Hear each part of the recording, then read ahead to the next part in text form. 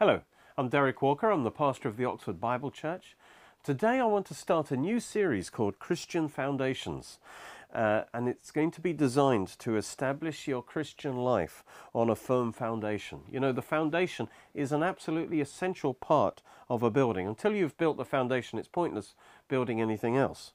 And without a firm foundation, the building, whatever nice qualities it might have otherwise, is going to collapse. It's not going to last. And Jesus actually was a builder. He was a tekton. It's usually translated carpenter, but it also means builder, a worker in stone as well as in wood. And so he described to us the importance of building on the right foundation. And that's in Matthew chapter 7. He said, "Therefore, whoever hears these sayings of mine and does them, I will liken him to a wise man who built his house on the rock. And the rain descended, the floods came, and the winds blew and beat on that house, and it did not fall, for it was founded on the rock, on a strong rocky foundation. But everyone who hears these sayings of mine and does not do them will be like a foolish man who built his house on the sand. And the rain descended, the floods came, and the winds blew and beat on that house, and it fell, and great was its fall." And you know, I believe often Christians don't pay attention to establishing the foundation right in their life. You know, they will chase after exciting specialist teachings, trying to decorate their houses, but they haven't yet built a firm foundation. And so they are not able to apply these, these higher revelations to their lives, because really they're trying to eat meat before they've actually drunk and put into practice the milk of the word. And so we have to put first things first. And so that's what this series is here for, to make sure you have the right foundations in place in your life. Because if things are not going right, perhaps it's because those foundations aren't there. Let's go to Hebrews chapter 5, and Paul is talking about this. "For though by this time you ought to be teachers, you need someone to teach you again the first principles of the oracles of God. And you have come to need milk and not solid food or meat. For everyone who partakes only of milk is unskilled in the word of righteousness, for he is a babe. But solid food belongs to those who are of full age, that is, those who by reason of use have their senses exercised to discern both good and evil." And here he's saying that the milk of the word is the elementary principles, or the foundational principles, that which needs to be established first in our life. And he's basically saying that as we put the milk into practice, as we hear and do the word, and he says you have to exercise it, you have to apply it to your life. As you do that, you become skilled in righteousness. You become skilled in doing the right thing, and then you grow. And then once you've grown sufficiently, then you are ready to take on the solid food. And so there's a spiritual growth that needs to happen, but you build a house from the bottom up. And so you have to receive the foundational teachings first, which is the milk of the word, and then grow from there. You know, I used to be a maths teacher, and it's a bit like that, because first of all, you've got to teach people the idea of number, and whole numbers in particular. Then you teach addition, and then you give them exercises, and when they've put that into practice enough, then you can go to the next thing, which is subtraction. And then they do exercises, and they put that into practice. Then they're ready for multiplication. Then they're ready for division. Then they're ready for fractions. But you can't bypass that process. You have to receive the knowledge and then practice it until you've internalized it, and then you can go to the next step. And again, as I say, many people kind of go on to calculus, Christian calculus if you like, before they've even mastered the basics. So Hebrews goes on in chapter 6 to describe these principles and some of these elementary principles, and it confirms that they are the foundation teaching for our life. Hebrews chapter 6. "Therefore, leaving the discussion of the elementary principles of Christ, let us go on to perfection, not laying again the foundation," and here are the 7. "Repentance from dead works, and 2, faith toward God, 3, of doctrine, 4, of baptisms, 5, of the laying on of hands, 6, of the resurrection of the dead, and 7, eternal judgment." And this we will do if God permits. And so let's start, even before these foundational teachings, let us say what the foundation is. It's Christ. Remember, he said to Peter, you are Peter, but on this rock I will build my church. So we are built on the foundation, who is Christ. He is the rock. And so the foundation, first of all, is what we call the gospel. And that is understanding who Jesus is and what he did for us, his love for us that was demonstrated by what he did for us in his death and resurrection.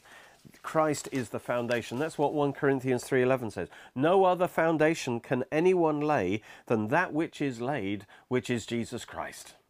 And so the foundation is Jesus, what he did. And that's what the gospel proclaims to us. And so it all begins by us accepting Christ when the gospel is preached to us, and then, as it were, the foundation, which is Christ, is laid in our lives. And so this is the central message of the Bible, the gospel. And it's the entry-level message. It tells us God's way whereby we can be made right with God, have peace with God, so that we can experience his abundant, eternal life and be with God in heaven forever. It's wonderful good news. And until you understand and hear the gospel of Christ and his grace, and you respond to that in the God-ordained way, then the Bible will be a closed book to you. The Christian life will be an impossible ideal. The gospel is the door, if you like, into the kingdom of God. You have to humble yourself and go in through the door prescribed by the gospel to enter the kingdom. Then everything else will be revealed to you. And so today I want to share the gospel with you. First of all, to make sure that you actually know the gospel and you have responded properly to the gospel. And secondly, so that you can actually share the gospel with others, because that's what we're called to do as believers. I find actually that many who call themselves Christians have never responded to the gospel personally. And as a result, although they're nominally named Christians, they're outside the kingdom of God. So we need to check ourselves to be sure that we have actually responded as God requires. So there's nothing more important in God's word than the gospel. Proverbs 14:12 says, "There is a way that seems right to man, but the end thereof are the ways of death." And so man thinks, well, there are many ways into heaven. By doing good works, by keeping the 10 Commandments, by obeying the golden rule, by being nice to people, by not hurting anyone, by not committing crimes, being better in my own thoughts than other people are, to give to charity, to be religious, to be sincere. And then the way that man generally thinks is, well, if I'm generally a good person and I've helped a few people in my life, then surely I will get to heaven. But the problem with all these ways are that they depend on us. But none of us is perfect. We can't keep all the rules all the time. We all fail. So how can any of us be sure that we have done enough to earn our place in heaven? In fact, the more hard you try, the more you realize how much you fail, your imperfections. And if you realize that you are not perfect and that you cannot be sure of having eternal life in heaven, then get ready to hear the best news you've ever heard. And that good news is that heaven, eternal life, is a free gift. The Bible says the wages of sin is death, but the free gift of God is eternal life through Jesus Christ our Lord. You know, God wants to have a wonderful, eternal, beautiful, loving relationship with us. And he wants us to experience his abundant life and his love forever and ever. And so he wants us to have that. So he offers it to us as a free gift. That's an amazing thing.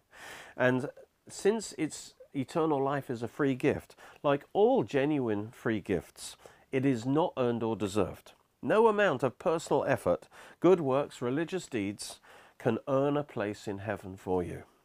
The Bible says, by grace you have been saved through faith, and that not of yourselves, it is the gift of God, not of works, lest any man should boast. And so if it depended on our good works, if we made it to heaven, we'd be able to boast. But God says there's going to be no grounds for us to boast. If we get to heaven, it's because it's his free gift that we've received. Just suppose you have a best friend, and out of love you gave them something really expensive, maybe a nice new car, or some wonderful piece of jewelry, or something like this, and they look at you and they say, oh, and then they pull out a £5 note and they say, oh, here's a fiver for that. How would you feel? Well, I think you would feel insulted, because it's a free gift. You did it out of love. You gave it as a gift, and here they are trying to pay some paltry thing for it. But if you pay for it, it's no longer a gift. No gift can be paid for or earned or deserved, and so it is for eternal life. You can't pay for it by your good works. God refuses any payment for it, because he offers it to us as a gift on a free gift basis. And it's actually an insult to try and pay for it. We could never afford it anyway. It's far too valuable. And so eternal life can only be received as a free gift. And this becomes clearer when we look at the nature of man. The Bible says that man is a sinner. All of us, we've sinned. It says all have sinned and fall short of the glory of God. We are all guilty in the sight of God. And, our own experience, our own conscience tells us that we fail to live up to our own standards, let alone God's standard, which, let me tell you, is far higher than our standards. God's standard is perfection. And so sin, often we don't talk about sin nowadays so much, but sin is actually anything that displeases God or falls short of his standard. Something that transgresses his perfect law. And his law is that we should love God with all our heart and love our neighbor as ourselves. And so whenever we don't do that, we have sinned. Sin is not just crimes that would send you to jail, like murder, rape, robbery. It's actually anything that we do that is selfish, that might hurt others. There are sins indeed. For instance, cheating, losing our temper, lust, stealing, immorality. There are sins in word, like lying, gossiping, cursing, swearing. And as well, there are also sins of thought, like lust, pride, bad thoughts, hatred.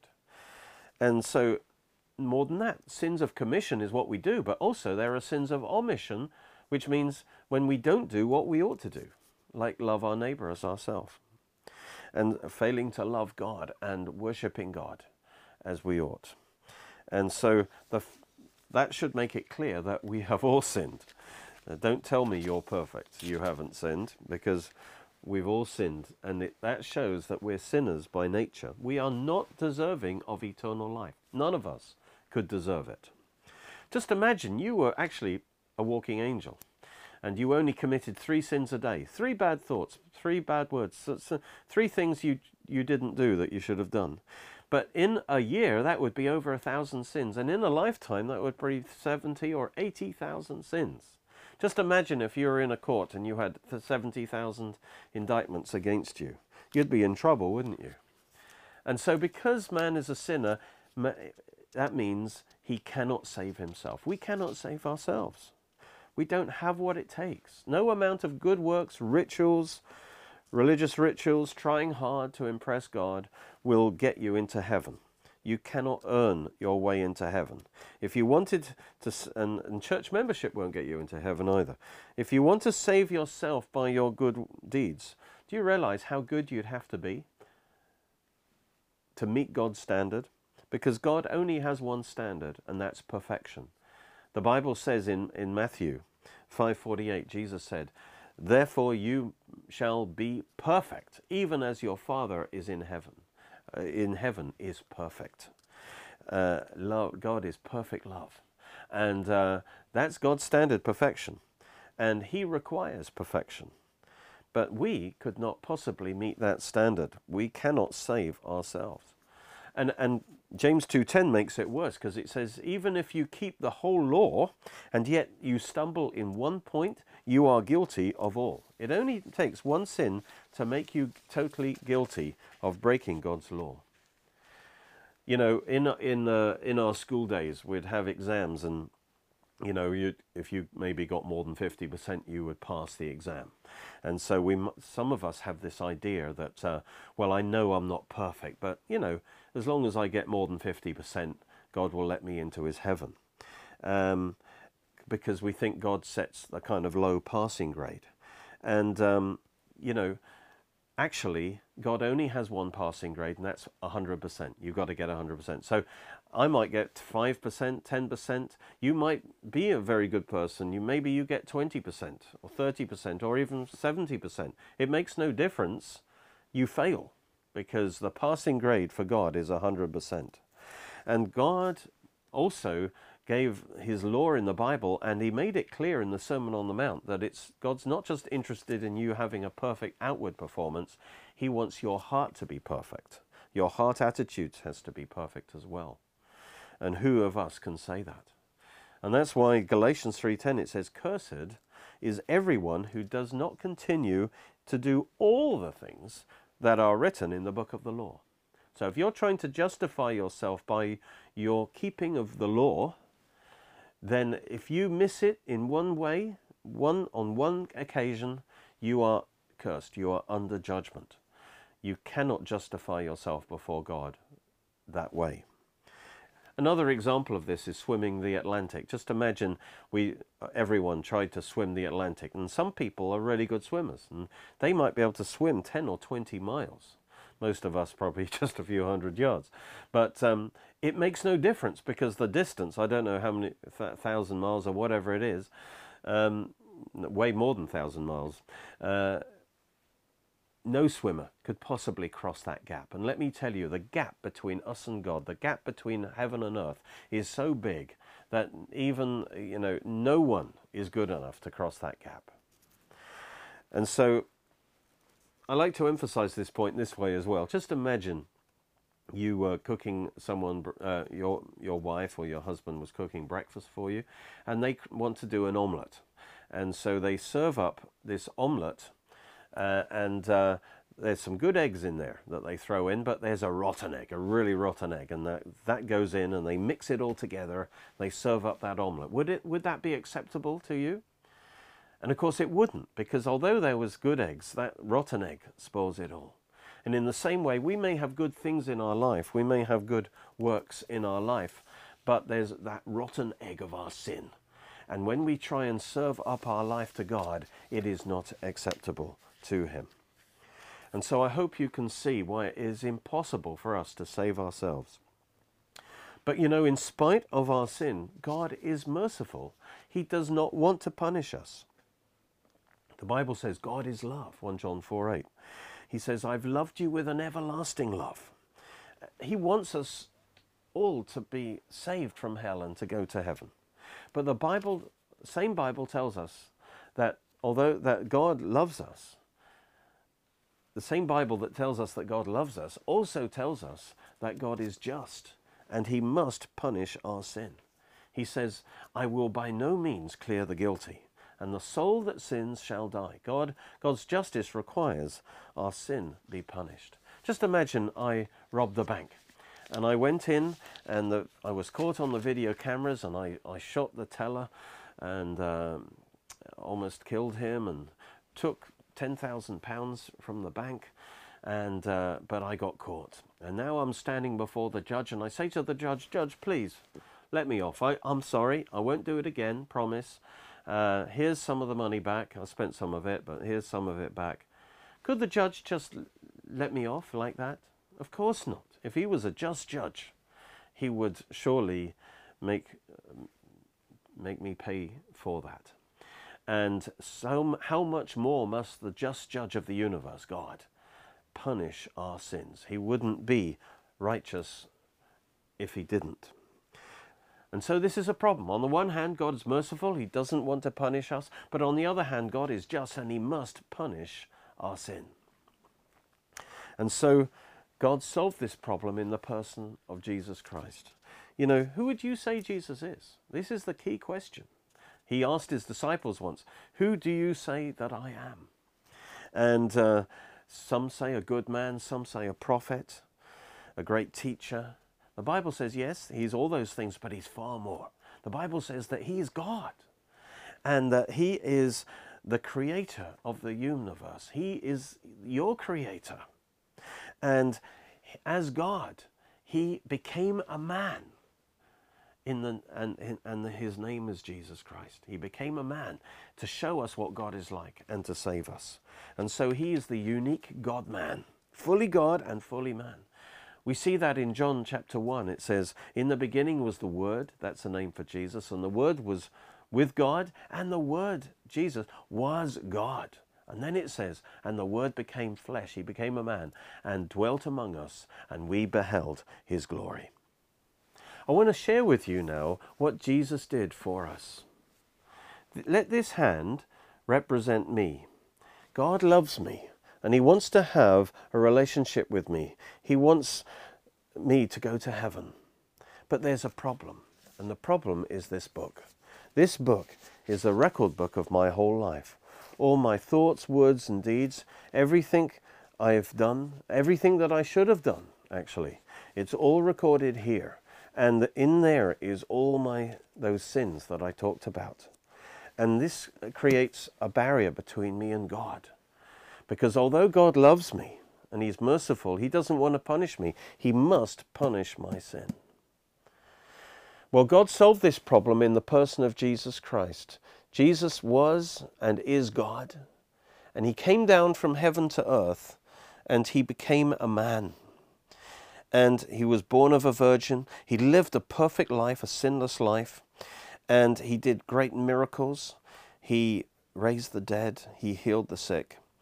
And he did many wonderful things and gave many wonderful teachings. But the most important thing that he did was when he died on the cross. The Bible says that all we like sheep have gone astray. We've turned everyone to his own way, and the Lord has laid on Jesus, the iniquity, the sin of us all. And on the cross, Jesus paid the penalty for our sins and purchased a place in heaven for us. And he died. And he was buried. And our sins were buried with him. But on the third day, he rose from the dead and he's alive forevermore. And now he offers us the gift of eternal life. And this gift is received by faith. You know, sometimes people think that this is a mysterious thing. There are many keys that people think will get them into heaven, but actually there's only one key that will work, and that's the key of faith. John 3:16, it says, God so loved the world that he gave his only Son, that whoever believes in him should not perish, but have everlasting life. What is this faith? What is this believing? Number one, faith is believing the good news. Do you believe that Jesus is the Son of God, that he died for your sins, that he rose from the dead? Then you have faith. But faith is more than that. Faith is more than just that intellectual assent, believing the facts. Faith is also something to do with your will. It's to do with trusting God. Saving faith is trusting in Jesus Christ alone for eternal life. Acts 16:31, it says, believe on the Lord Jesus Christ. Trust in the Lord Jesus Christ, and you will be saved.